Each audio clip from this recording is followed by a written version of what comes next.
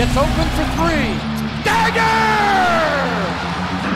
The kick in, here it comes. Swing and a miss! And a World Series Game 7 winning Curly W is in the books. Washington Capitals are the 2018 Stanley Cup champions. You like that? You like that? I like that. You gotta like that, right? My approval ratings keep going up. Sorry to keep you waiting. Complicated business. Welcome into Defeating the Curse. My name is Joe. His name is Stevie. It's a two-man show. We have officially what's the word I'm looking for? Not transgressed. Transitioned? Transitioned? You probably did some transgressing. I did. I'm back from Florida. Listen, Florida, those are my people, man. Florida, that's my jam. We did something crazy, Stevie. We drove down to Florida. We drove down, took 12 hours to drive down. We stayed for about 60 hours, I think, in total. And then we packed it right in and drove right back. Got home this morning and got right back to work. It's been a busy, busy weekend for your boy. It's been crazy. You're on the DeSantis train after being in Florida. I mean, I just love it down there, man. Like people, like COVID ended like 2.5 years down there. Like nobody gives a shit. Everybody's just living their life. Okay. Like restaurants are open. The beach is fine. Okay. Like, you know, the ocean, the salt kills everything or whatever. The kids had a blast in the pool. I am a sucker for the road trips too. I think you know this from, you know, I guess our Ocean City. Our Ocean City days, I guess, a very different type of road trip. But there's something about it, man. Like I know you've got kids too. The traveling and the, you know, when they were younger, the strollers and the diapers and the thing and the cooler and the thing and the other thing and the iPad. It's so much easier. Just jump in the van. They all pass out by like 10 o'clock, and it's just your boy in the road the rest of the way. It was just so easy to do it. I'm literally just listening to podcasts and music by myself. It's perfect. And you get down there, and it's, you know, it's warm and sunny, although it was warm and sunny here. I think it was actually warmer in D.C. than it was in Orlando and Cocoa Beach. But you don't stop halfway?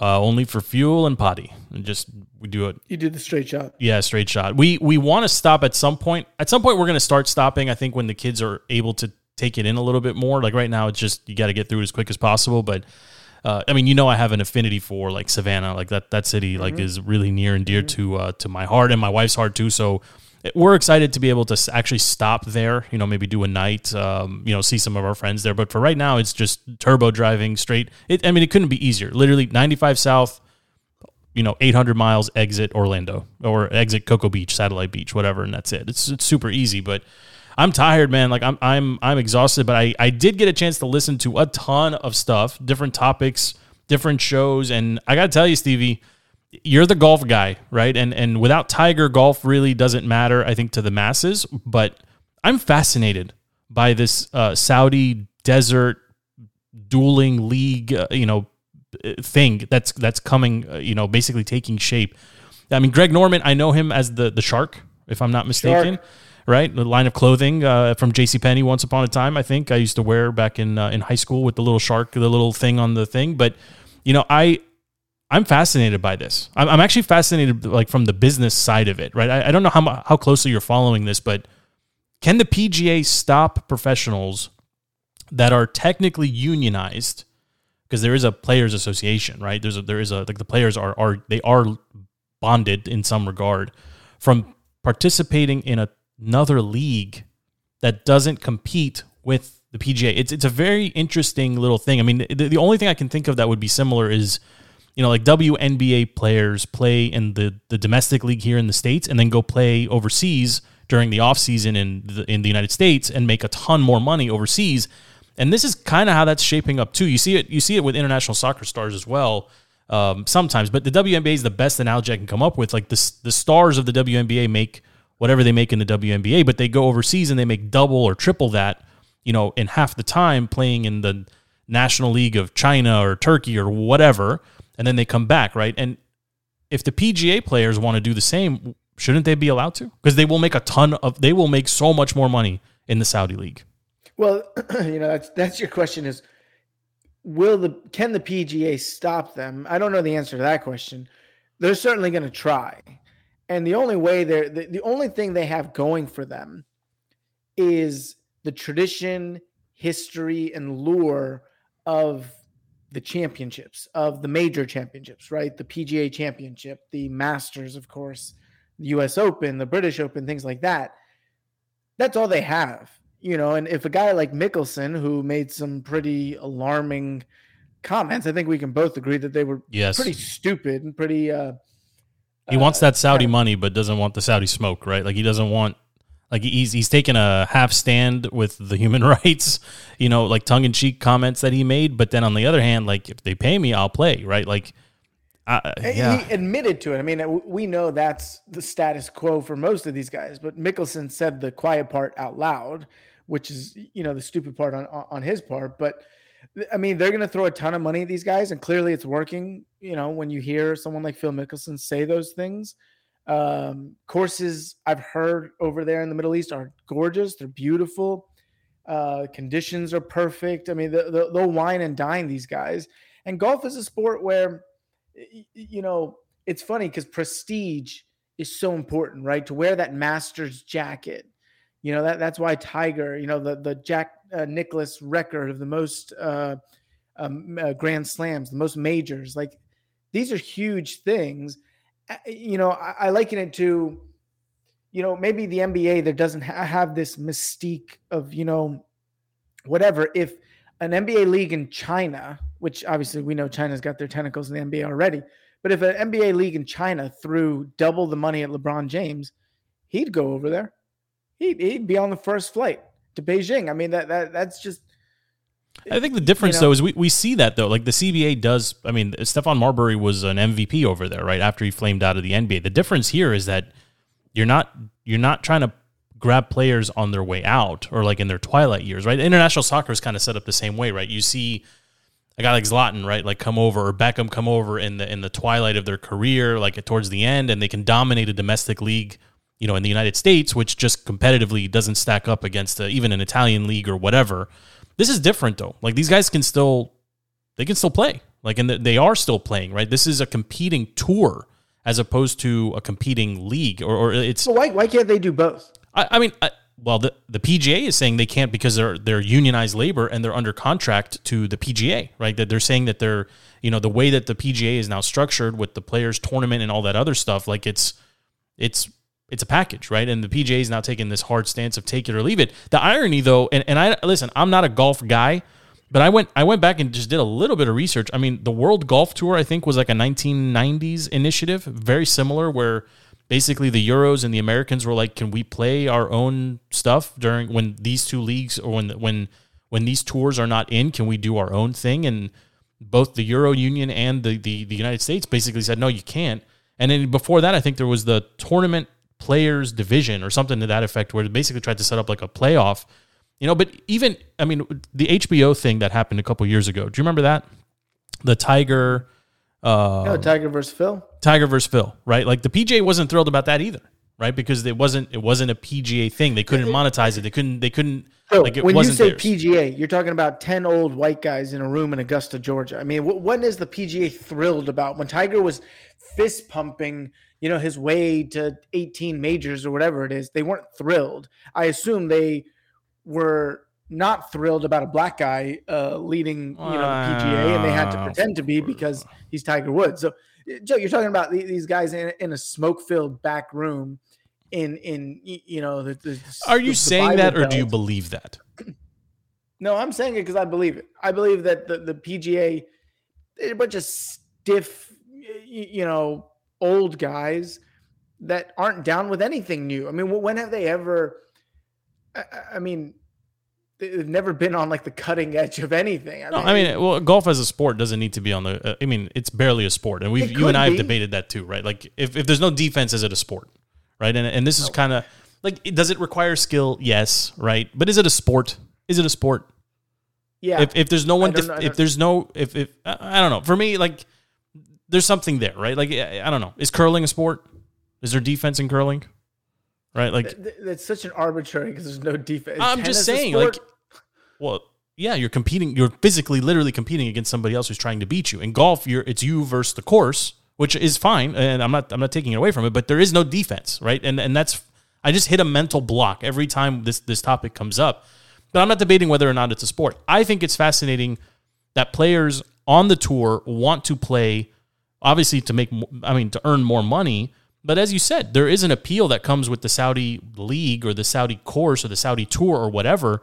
They're going to be playing the most beautiful courses in the world for money that the PGA cannot pay these guys. It cannot happen stateside. It can't. They just don't have deep enough pockets.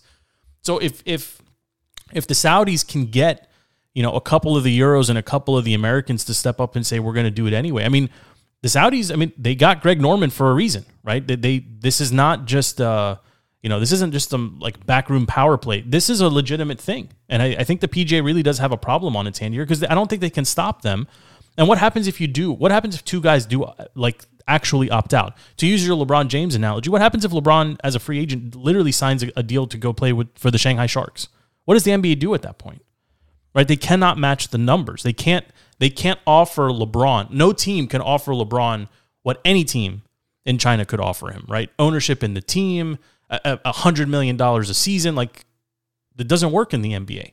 So what would the NBA then do, right? And it's not a perfect analogy, but it's similar. What would the NBA do? I don't know what the NBA would do. The NBA would crap themselves all over the bed. But what I will say is, on a macro sense, Brandon, that's your guy. What I think we're seeing now is, 20 years ago, when you talk about MJ at his heyday, or 25 years ago, MJ at his heyday, the thought of anything happening outside of the United States would have been laughable, because the U.S. was the only great and greatest superpower in the world. No one was anywhere near. Tony Kukoc coming out of Croatia, it wasn't even a thought to go and do business outside of the United States. Why would you do that? The U.S. is the superpower. To go and sell products to people outside, to gear, events or entertainment or exposure, people outside of the country. We never even think about that. But because of the globalization of our world, and the U.S. is falling, and the U.S. is standing, having fell, you're seeing an athlete-driven kind of a movement to globalize these games. You see it with LeBron. The NBA, their calling card now is, they even put their numbers out, a number of jerseys sold in China, a number of TV sets that watch the game in China. So everyone is pushing now this globalization. And really, what does it say about our country? It's more than that, right? You have players that wear equality shoes, right, but won't say a word about actual human rights in China, except right? for Enes Kanter freedom, right? Or whatever. Exactly. But that's exactly the problem the NBA is now dealing with, right? How do you manage both of these things at the same time? The NBA needs China, right? LeBron needs China. The players need China. They're all making more money. Guys, when we were coming up, Stevie, there was two shoe companies, right? You were either Nike or you were Reebok, and then Reebok went away and it was Adidas, and then Adidas went away and it was Dada or whatever. Weber had his own company, right? Dada was the Weber company, and Dunk, I think, was Shaq's company. But now the whole league is either Nilang, which is a Chinese company, or the other one, I'm blanking on the name, that D-Wade is with. All of them have Chinese shoe companies, all of them. And that's because they just crush it overseas. They make so much more money overseas. And it's not just the product, right? But it's a fascinating issue that when you kind of look at it from a larger perspective. The Shanghai Sharks legitimately could pay LeBron James, or not. Forget about LeBron James. They could go get a guy like Bradley Beal and offer him $100 million a season, and he would be foolish not to take it, except for the fact that he wants to stay in the NBA, right? And you said it, the Dream Team, 92 Dream Team. I can't tell you how many times I've seen that documentary. These guys they're superstars, man. They were international rock stars, and that's only been compounded now. The difference, of course, is the rest of the world is kind of caught up, and not to pivot too far off the golf thing here, but I do want to just say this too. The Olympics, right? How many minutes of Winter Olympics did you watch? 0. Stevie?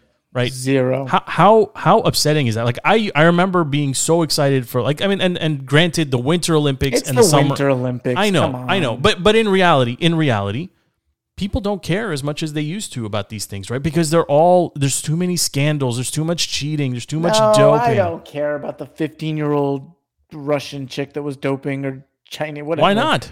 I don't care about that. Why are the Americans not allowed to compete in track and field for hitting the bong, but this kid is allowed to because her coach gave her, some heart medication or whatever? Like you can't have that. What Russia is technically banned from the Olympics. They are banned from participating in the Olympics. So what does the IOC allow the Russians to do? They create the ROC, the Russian Olympic Committee, which is all Russian athletes to compete because Russia can't compete. You can't have that. You can't have that. The corruption of the IOC or whatever. If it was, what about the World Cup? Do you want to talk about that? They should have. Salt Lake. Well, your boy Clay's been saying this now. The U.S. should have just said, you know what, we're not participating in any more Chinese Olympics. Okay, they've had like back to back Olympics. We're gonna host alternate like free world Olympics in Utah. Come if you want. Basically, are we a part of the free world? I don't know. I mean, he's got a point though. Like, why does China get everything? And why are they snowboarding in the middle of a desert? Like, it's weird. The whole thing is weird. If we want to get more off topic, we talk about that truck convoy coming to shut down 495. Oh, from Philly. Yeah. Yeah. Ooh, I gotta get into the city early tomorrow. Yeah, I mean, if it's done strategically, Stevie, they could literally cripple it's not just DC, they could cripple the East Coast if they really wanted to, right? But the Beltway in particular, I mean, listen, we're not old enough. I mean, you probably remember this. When we were in college, there was a group, I forget, I'm blanking on the name, but there was a group of guys that were basically paid, right? It was part of some political stunt, but they got on the Beltway, they went 4 wide, like literally. They took up all the lanes and they drove the speed limit. And it shut down the freaking... It destroyed traffic for like a day and a half. They just kept driving around going the speed limit. If these guys come and actually park on the Beltway, yeah, man, it's game over. Like, it's over here. They'll get arrested within an hour. They'll be out. Okay, you can arrest 1 or 2 or 5. Look at what's happening in Canada. You can't arrest hundreds. Can't do it. And who's going to tow hundreds of tow trucks or big rigs? This is right up Brandon's alley. Okay, he'll take care of it. He's going to firebomb. What is he going to do? He's going to send. He's got the Scranton. He's going to send the VP to handle it. What's he going to do? But it is. I mean, it is fascinating, right? I mean, the people in Canada are. I mean, they're beyond fed up. I mean, this is. It is laughable, and not to get political here, but it's laughable that 2 years later, any government still thinks that they can just impose shutdowns at this point. Like, I think all of that is over, man. It's just, or maybe I'm just reinvigorated from spending a weekend in Florida. Maybe DeSantis country. Yeah, hey, listen, man, they got something right down there. They got something right. Don't we have sports to talk about? What do you want to talk about? I mean, you missed the All-Star weekend? They don't have the All-Star weekend in Florida? I didn't watch much of it. I did watch some of it. The dunk contest, it made me sad. I don't know how else to describe it. It just made me sad. Stevie, I remember the 2000 dunk contest like it was yesterday. That was the Vince Carter and Stevie franchise. You tell me, okay. Steve Francis got robbed, man. That dude can ball. We got to watch him here up close and personal. Stevie obviously, franchise. That guy could fly. He was nasty with the ball, and he dunked. He's just ferocious dunker. The problem was Vince Carter was literally putting his arm through the hoop, and then he was doing through the legs off the thing. And T-Mac was out there before T-Mac was T-Mac, tossing him the ball. We've come so far from that.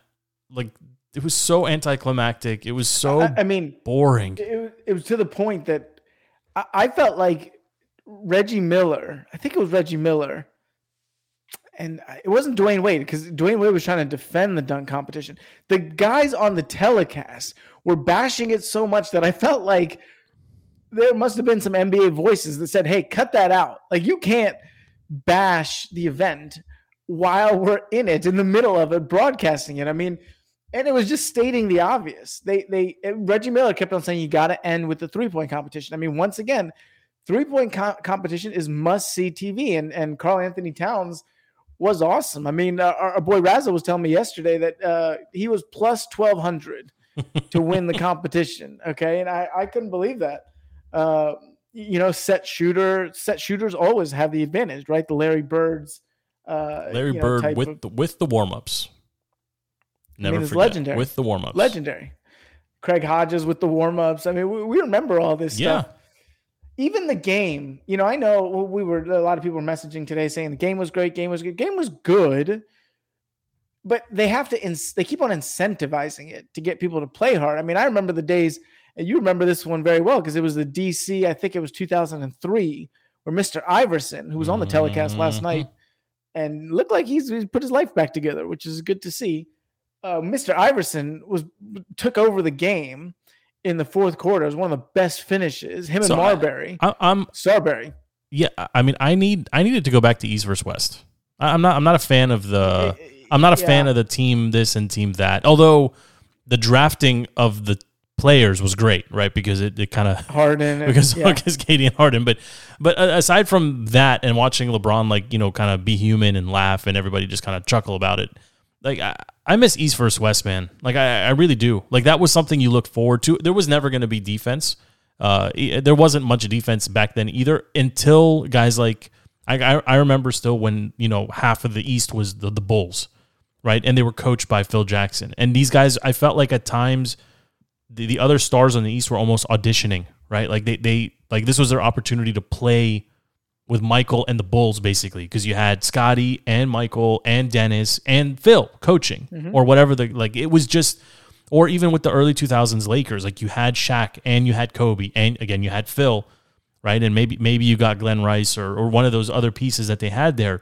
Like we've come so far even from that sense. Like I really miss that, right? It was an opportunity to see these guys like want to go out and win. And again, going back to that 92 Dream Team, the practice where Coach Daly was just like he was trying to get MJ and Magic to stop going at each other so hard in practice, and now we basically it's 190 to 191, and everyone's like that was a great game. Like it just we've come a long way, and I'm not killing it. I'm not doing the old timer bit, but the East versus West just had it just felt different. It was the way it's supposed to be.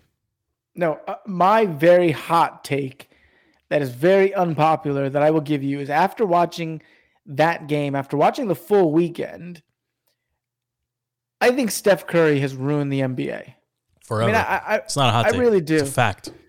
Okay, I thought I was, people were salivating over this guy as if, he was named, I think, 16th in the whole 75th, top 75 players of all time.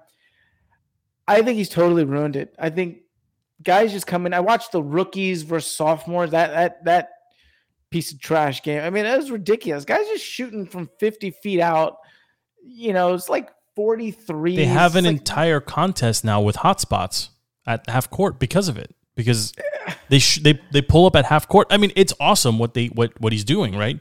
But listen, I don't disagree with you at all. When you talk about people that have changed the modern NBA, Michael, Steph Curry. And you could almost argue that Steph Curry's impact today, right now, is more impactful than Michael's because Michael's was like a global thing.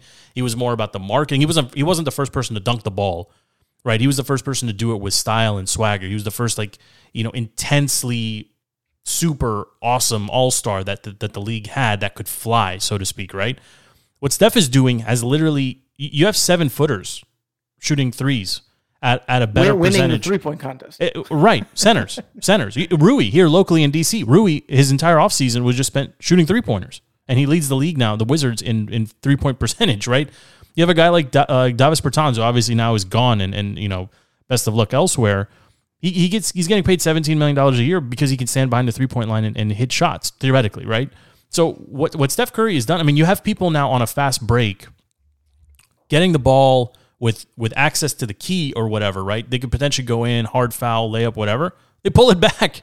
They pull back and dribble, or they pass it out to the 3-point line to get the 3 instead of the 2. It's just amazing because, again, like you were saying, before Steph Curry did what Steph Curry did, right, over the last, let's say, 11 years, there was a team called the Phoenix Suns, right? D'Antoni, Steve Nash, the Matrix, those guys, that's what they did. They had Amari Stoudemire as an undersized center. Everybody just went and shot threes. Tons and tons and tons and tons of threes. At the time, the league didn't like it didn't propel them far because they were the only team doing it. But now the entire team is doing it. Well, the two things about that is interesting is I think what they did was even based on analytics. If I remember, correctly, D'Antoni would do the analysis of if you shoot, 35% from 3-point range and, you give up 2 points, but then you get 3.3 points. I mean, like it's a wash essentially, or you come out on top. So, but you also get more possessions. Exactly. 7 seconds or less. Right.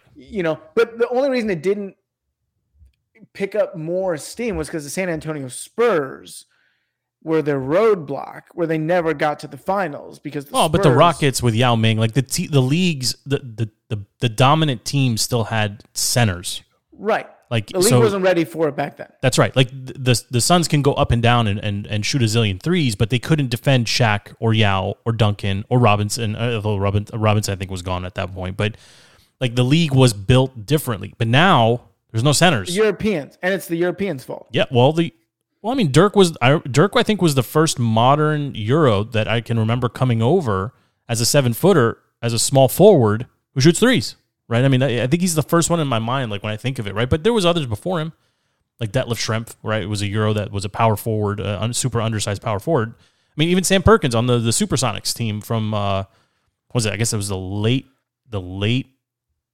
90s or mid 90s. Yeah, they right? lost 96. Like they would all shoot threes also, but it was just a very different. Now, literally everybody shoots threes. Like you can't be in the league if you don't shoot threes. Like there's no spot for a guy like Shaq anymore. It just doesn't work. It doesn't work anymore. But 190 to 191 or whatever the score was, it was fine. I think for me the dunk contest, like I said, it was super, just a letdown. Even a couple years ago, the Zach LaVine, Aaron Gordon dunk contest, which was amazing, right? Like. It seems like every 5 or 6 years we get a really, really good one, and then there's just a bunch of stinkers in between them. But the big takeaway for me, Stevie, and I don't know if you heard the soundbite from LeBron, was him kind of laying the groundwork to return yet again to Cleveland. Did you pick up on that? No, I mean I saw him gift. It was one of those. It was during one of the pregame interview sessions or something, and they were talking about like obviously the game going back to Cleveland. The Cleveland was hosting the All-Star. By the way, I thought it rotated through all the cities. Cleveland has had it like 5 times in 15 years. I don't know how that works, but they have 2 All-Stars on the Mobley's a first-time All-Star and Garland, and they were asking LeBron about it, and LeBron said, "Well, and they'll always have me." Right. And then, of course, now people are running with that, too. Like maybe he's setting things up now for a return, one final return to Cleveland to kind of end things. But then when he was asked about it, he said he wants to end his season. He wants his last season to be with his son, regardless of where his son goes. He'll play for free, basically, because like who else? What a unique opportunity. That's kind of cool, I guess. But Cleveland, You were probably sitting on a beach on Friday night, but I watched the skills competition or whatever they're calling it, and the Antetokounmpos or whatever. All of them. These guys. Hey, Giannis is actually my favorite player now from a personality standpoint. I mean, that dude just plays hard. No matter. I mean, you could tell he was salty about losing to the rookie group or I think they played the Cleveland group or whatever, and then he had his brothers, like some, I guess some backup in Milwaukee. And then the other brothers, like some G League, D League guy. And Giannis is a good dude. Giannis always plays hard. Yeah, he's not getting, ironically, he's a superstar who's not getting not enough primetime love for him, right? Like he's still not, champion. He is, but he's not super marketable, and that's kind of a problem for the NBA right now, right? Like the NBA, they struggled getting LeBron over when he as a West Coaster, right? When he's in the East Coast, Cleveland was on in every early game, Tuesday, Thursday, Saturday, Sunday, whatever. Like they don't really have that now, and Giannis is a hard sell still, even though he's a good dude, and I think maybe he's I guess next up, right? I mean Harden kind of poo-pooed his chances at being, the face of the league. He can't be the face of the league. But I don't know. Harden? Yeah, he can't. No, I think the one who, I guess Joel Embiid is the front runner for MVP. Yeah. I mean, he's got the personality too. He's charismatic. He's funny. Can be serious. In a city that loves basketball, right? I mean, the league needs Philly to not suck, right? So, and then they have. Where's Pete from Philly? He's in my text messages, just complaining. That's where he is. Come on, Pete. Yeah. Give me a little Philly special here. That guy. I know he's listening. He is listening. He's always listening. We appreciate that for sure. I actually call him from time to time and we get into it and he tells me how wrong I am on everything. And then I invite him to come on the show, Stevie, and he's of course says no. So it's usually how those conversations go. But, just to kind of put a final thought on the NBA, like the dunk contest, I don't know how they can bring it back. Like once upon a time, they tried to, recreate a dunk from the past. That didn't really work. Then they tried, you can have props and whatever. And that was kind of cool, I guess, for a minute. But like, at some point, do you think you just run out of dunks to do? Like, at what point, like, once upon a time, J.R. Rider put the ball between his legs and it was like, it opened up like Pandora's box into a whole brave new world of stuff that you can do. And then Dwight started raising the hoop and Vince obviously jumped through it. And like, people have done crazy things, but at some point, do we just get to like there's a couple guys that jumped over cars. At what point do we just say there's nothing left to do? Where it could get to is, you just alluded to it, is raising the hoop. Just keep on going. And that's it. Just take turns 11, like 15, 12, 13, 16, 14. Yeah, see if you can get to like 15, 16 feet. And I'd watch that. It's not subjective, is what I'm saying. All these stupid scoring things, it's so stupid when they give them these guys these 10s. Yo, we should pitch that. That's a good idea. That's just, it's play, and it's quick. It's quick. It's just one after the other. 15 feet, go. Or just raise it and then get all the guys competing on the court at the same time and just say whoever dunks the most balls at 13 feet, the top two guys move on to the next round. And just that would be exhausting. Fun to watch, though. That's what I'm saying, is that would be a real competition. I mean, you're right. It wouldn't just be one dunk at 14 feet or whatever. Yeah, go. But it'd be interesting to see if Ja Morant could get to 17 feet. Yo, low key, next superstar. I think he's a current superstar. I mean, no, like face of the league type. I think the league can market him. They got to get him out of that small market. But the problem is, and this goes back to the Super Bowl. I know we closed up the Super Bowl discussion, but it's such a celebrity-driven society where we were just bashing Instagram off of the podcast here a couple minutes before we jumped on. I mean, it's such we sound like the old grumpy men in the room, but like it's such a celebrity-driven culture where you look at the sidelines of the game. I don't listen to rap, and so I couldn't identify, any of those guys, maybe except for Robert Kraft if he was there, if he was Meek Mill's guest or whatever. But it just seems like it's such an easy way to, like, you want to spice things up, do a commercial, and instead of just getting an actor, get a celebrity, right? It's this easy out. And so you ask, where's these competitions headed? That's where it is. Maybe they'll do, obviously, the celebrity game, right? It's so stupid. I got to watch Justin Bieber, try to play basketball. He can play ball. It's so stupid. He can play. Bieber. Was it Jason Garrett that was dunking the ball too? It's going bananas. It's Miles Garrett. If Jason Garrett was doing it, not that Jason. Would be not Jason. Not Jason Garrett. I would pay to see that. Yeah, I mean, I would too. Stevie, I'm sitting here thinking about this raising the hoop bit. I think that could be the bit. Right, just get these guys out there. My Ronnie Mervis idea with the Commander. Yo, you caused the firestorm. We're 2 weeks on now. Your idea actually made local radio this week. There was a segment. We're not gonna name which show, but it was definitely a segment. Somebody listened to that. Somebody listened to this show and used your line on their show and did a whole thing about the local, zillionaires that could potentially buy the team. And Ronnie Mervis, yeah. I'll be in the market soon for a next engagement ring, and I'll get it from Mervis. I promise you, okay? Well, when you go in there, talk to Ronnie. Talk to him. Yeah, I think your pitch was perfect, right? The season tickets will sell themselves, right? A little something for him and a little something for her, right? It just works out perfectly. Yeah, but we got nothing else to talk about. Baseball is not happening. We got to talk about baseball. We got to talk about what the Nats attempted to do with your boy Juan Soto. They made a pitch.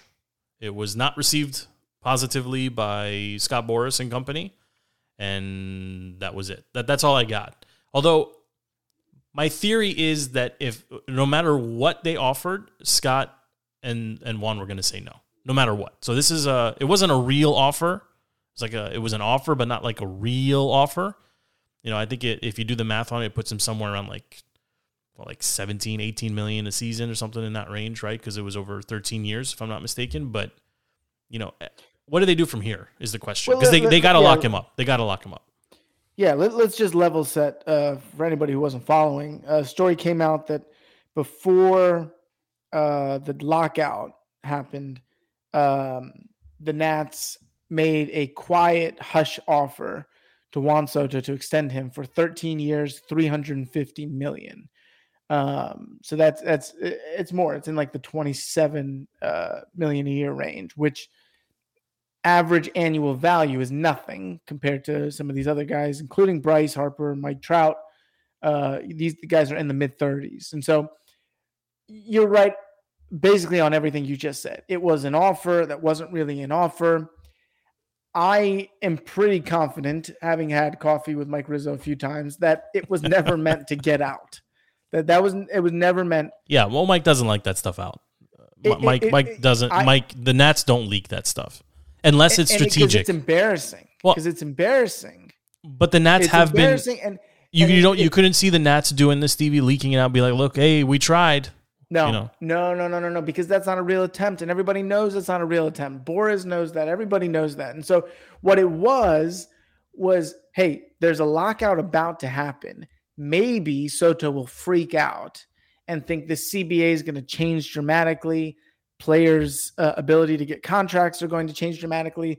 So why don't we try to lock him in before the uncertainty of a lockout happens and take our shot and try to save about $100 million, kind of letting out my punchline for where I think he's going to land. And so I don't think they ever meant to get it out. Soto leaked it himself in an interview, I think with The Athletic or with another publication. So he's the one who outed the Nats. The Nats never did anything about it. If we believe that to be true, do we think he did it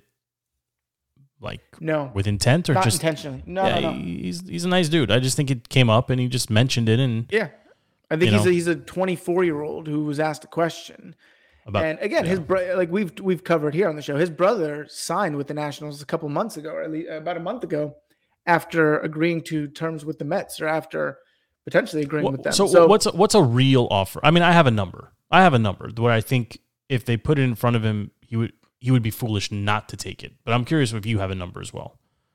But the other point I want to make, just because nuance is important here and context is important. The Nats are famous or infamous for having deferred contracts, right? Yeah. And so they have a 13-year contract that they pay out over 30 years. And that's why Bryce Harper hates it, why Rendon hated it. That's why all these guys hated it, because it's deferred money, right? And so you're an economist just like all of us, Joe, is that $1 today is more valuable than $1 tomorrow, right? And so the Nats have always tried to leverage these deferred contracts. The interesting thing about the Soto contract is there was no deferred money. It was pure 13 years, $350 million. And so it does show a bit of goodwill and effort on their part from that standpoint. Now, Mike Trout did I'm going to need a fact checker here, but I know that the number was 426. I think it was 13 years. So if I did 426, it's about 33 million a year. I think Soto's going to hit. Yeah. Was it 13 years? I'm looking for the years. I see the 426.5 million. It was either 12 or 13. May have been 13. 16. Hold on. No, it couldn't have been 16. I think it was. I mean, Patrick Mahomes is 10 years. It's a different sport, I know, but I mean, his contract is bananas too. Yeah, I know Bryce was 13 for 330 or something like that. And then Trout just blew him out of the water. Trout may have been a 12-year. He's a little bit older. 12-year. 426. 12-year, 426. So that's 36. Average annual value of a little over 35.5 million per year. Mm-hmm. If Soto hits 460, but Soto is going to be younger than Trout when he hits the free agent market. So if they give him 13 years, he's at 35.3 million average annual value, right on par with Trout, a little bit less, and he gets another year. So just tell me, what are you offering? You're a Rizzo. You want this done. What are you offering? I offer 460 for 13 years. So I was going to say just 400 for 10. Why does it need to be 13? Because he's younger. But it gives. He's younger. Isn't it? He's going to hit the free agent market. Yeah, he'll have 2 contracts in him instead of 1.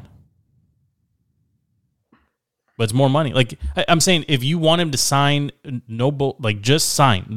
Don't think you want. And obviously you're dealing with Scott Boras as well. $40 million puts him way over everybody else. That's true. 400, 10 years, straight math. I think it's a more team-friendly contract to get him at the lower average annual value, of course, and lock him in for longer. Sure. Because he's going to be good for that many years. I mean, I don't disagree with you, but I just don't think he's going to jump on a 13. That's what Scott Boras does, right? He's looking at it and saying, well, if we can shorten the duration, right, then we can. If he's going to want his number, but he's going to want less years, right? Because that allows him to do one more, right? It's kind of like the A-Rod bit, right? A-Rod got 3 monster contracts during his career. But now, again, Juan Soto is the exact, and we know this, is the exact opposite personality of a Bryce Harper.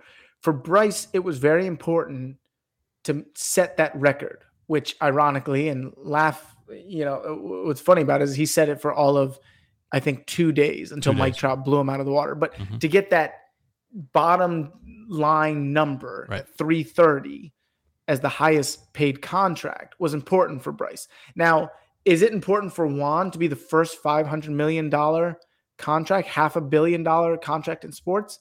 Maybe. I don't know him that well. It's important for Scott. I was going to say, okay, you're right. I mean, and the Yankees, there are teams that will come and pay it. Right? If he puts up the numbers that you just mentioned, right? If he stays on par with what he's been doing so far in his career, he's worth it.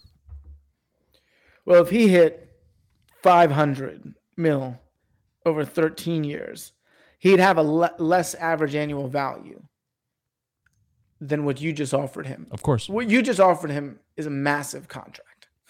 Yeah, which he would be foolish to not accept, right? Because no one's going to jump $5 million per. Like that's a huge jump, right? Like you said, Bryce was beat by $2 million. Not even actually. It's like one and change on an annual basis. The learners won't offer this. I think that's the bottom line. I think. Well, and that's the problem, right? And when we talk about the learners, this is what always comes up, right? I mean, the only player that has survived the learners and come out really, shiny on the other end is Zim. He's the only one, right? Look at the cast of studs that have come and gone because they couldn't get the contract structured properly. I mean, look at the Super Bowl. I mean, Strasburg maybe is the other one, right? Strauss is still here and he's still getting paid. But everybody else, they get to this point and the learners just don't want to pay. And it's, I don't know. We should talk about Zim for a second too. I mean, I'll tell you, for me, I'll speak for myself. Like when DTC was first just kind of taking shape and it was just a dream and we're going to do this podcast and a website and we're going to see if we can get credentialed and blah, blah, blah.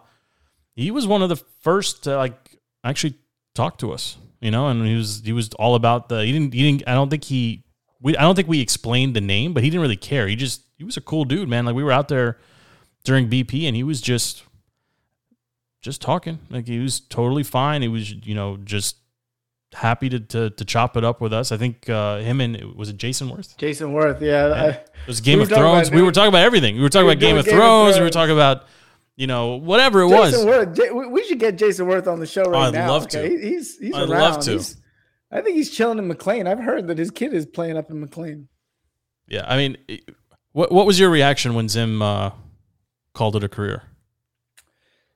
Surprise, I would say. Again, because I did not expect him to announce his retirement, especially before, just from a baseball standpoint, they decided on the DH rule. Yeah. Because I think we probably talked about this, off camera, is that if DH moves to the NL, which we all know is coming, and I think is essentially settled science at this point, Zim could play for another 10 years. I mean, that guy can rake. I mean, he can hit the ball. He just can't field. He just can't throw. He just can't do anything. That's why they hide him at first base now. But,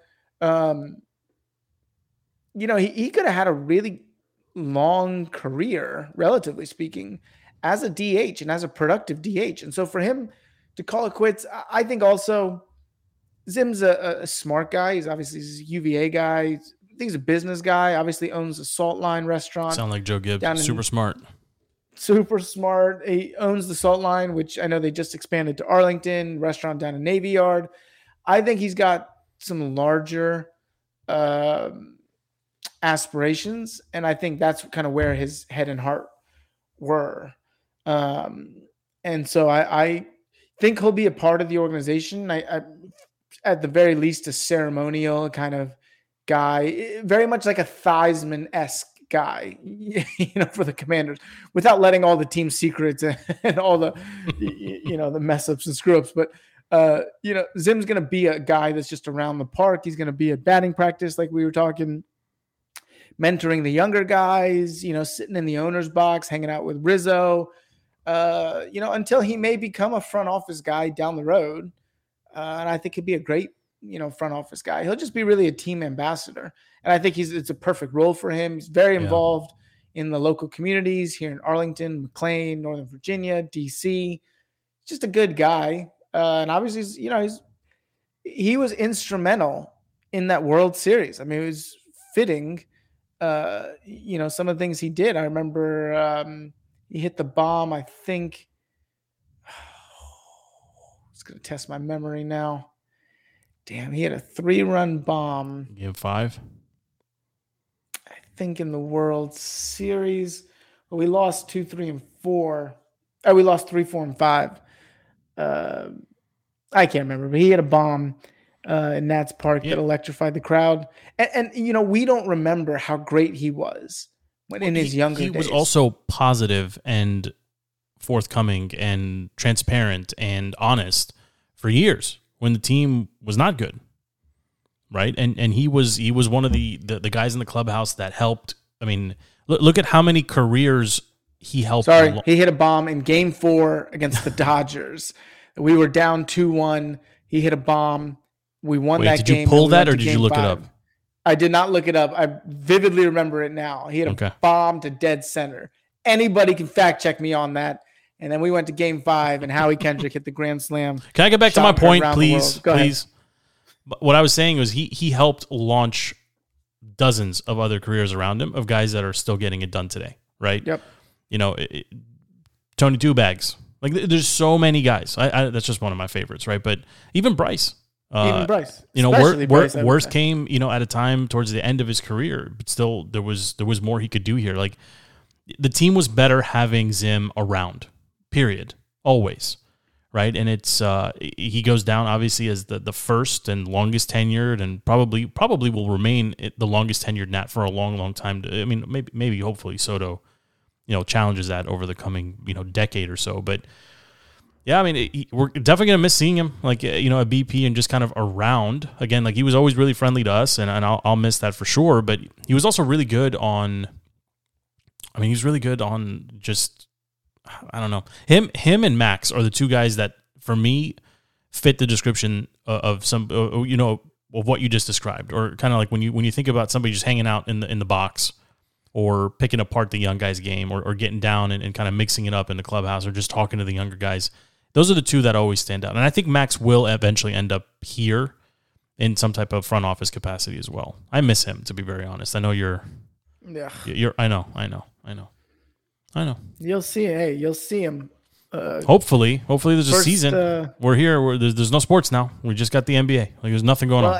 As we're speaking, and I haven't been on Twitter while we've been talking, but the MLB and the MLB Players Association have been meeting for hours, apparently, down in Florida. They got to go. And Chelsea Jane has been, they got to wrap it up, Stevie. We're not gonna have a season like this. They gotta get it moving here.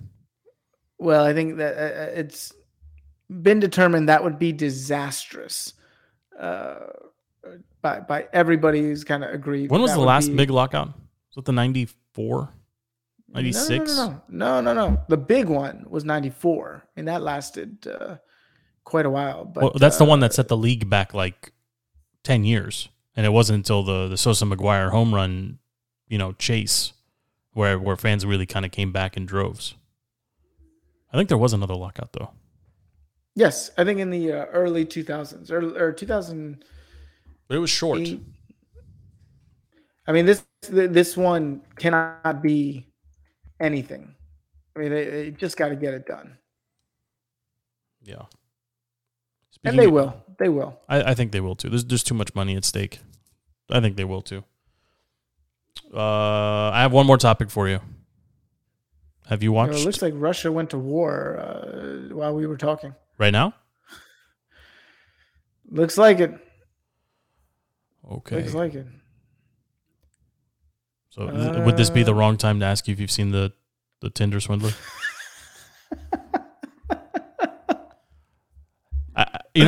Therein lies the problem with the American society. I didn't want to watch it, Stevie, but I couldn't turn it off.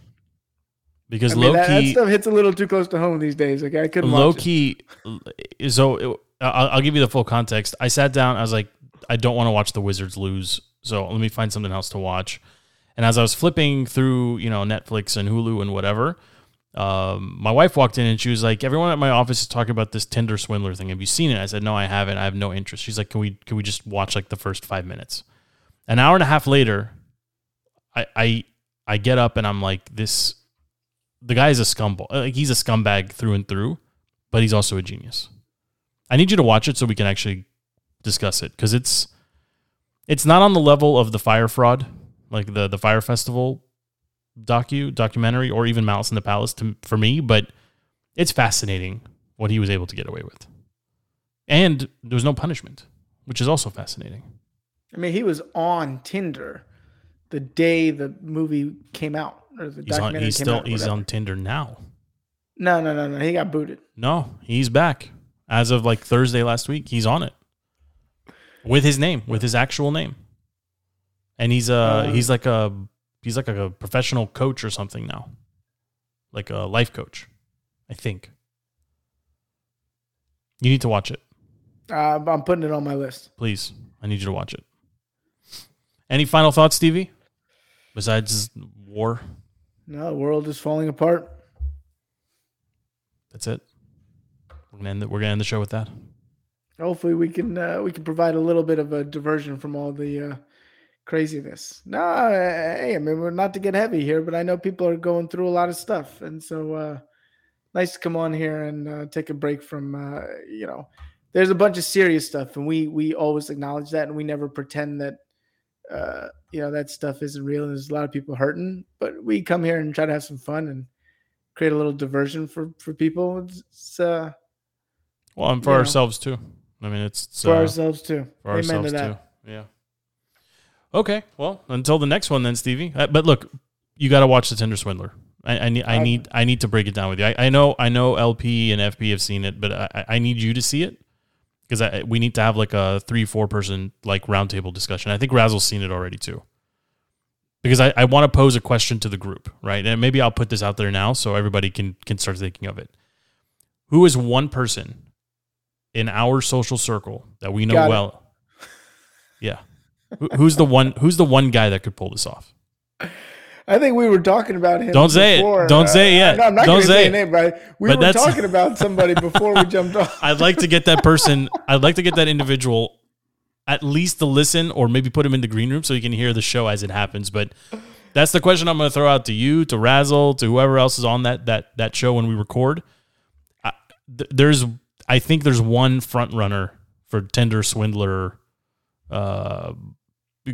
Somebody who could do it in our social circle, and it would be fascinating to kind of see if we all land on the same person. But anyway, for now, Stevie, let's put a bow on the show. My name is Joe. His name is Stevie. This is Defeating the Curse, DTC. You can find the show on every social media platform, on every podcast platform.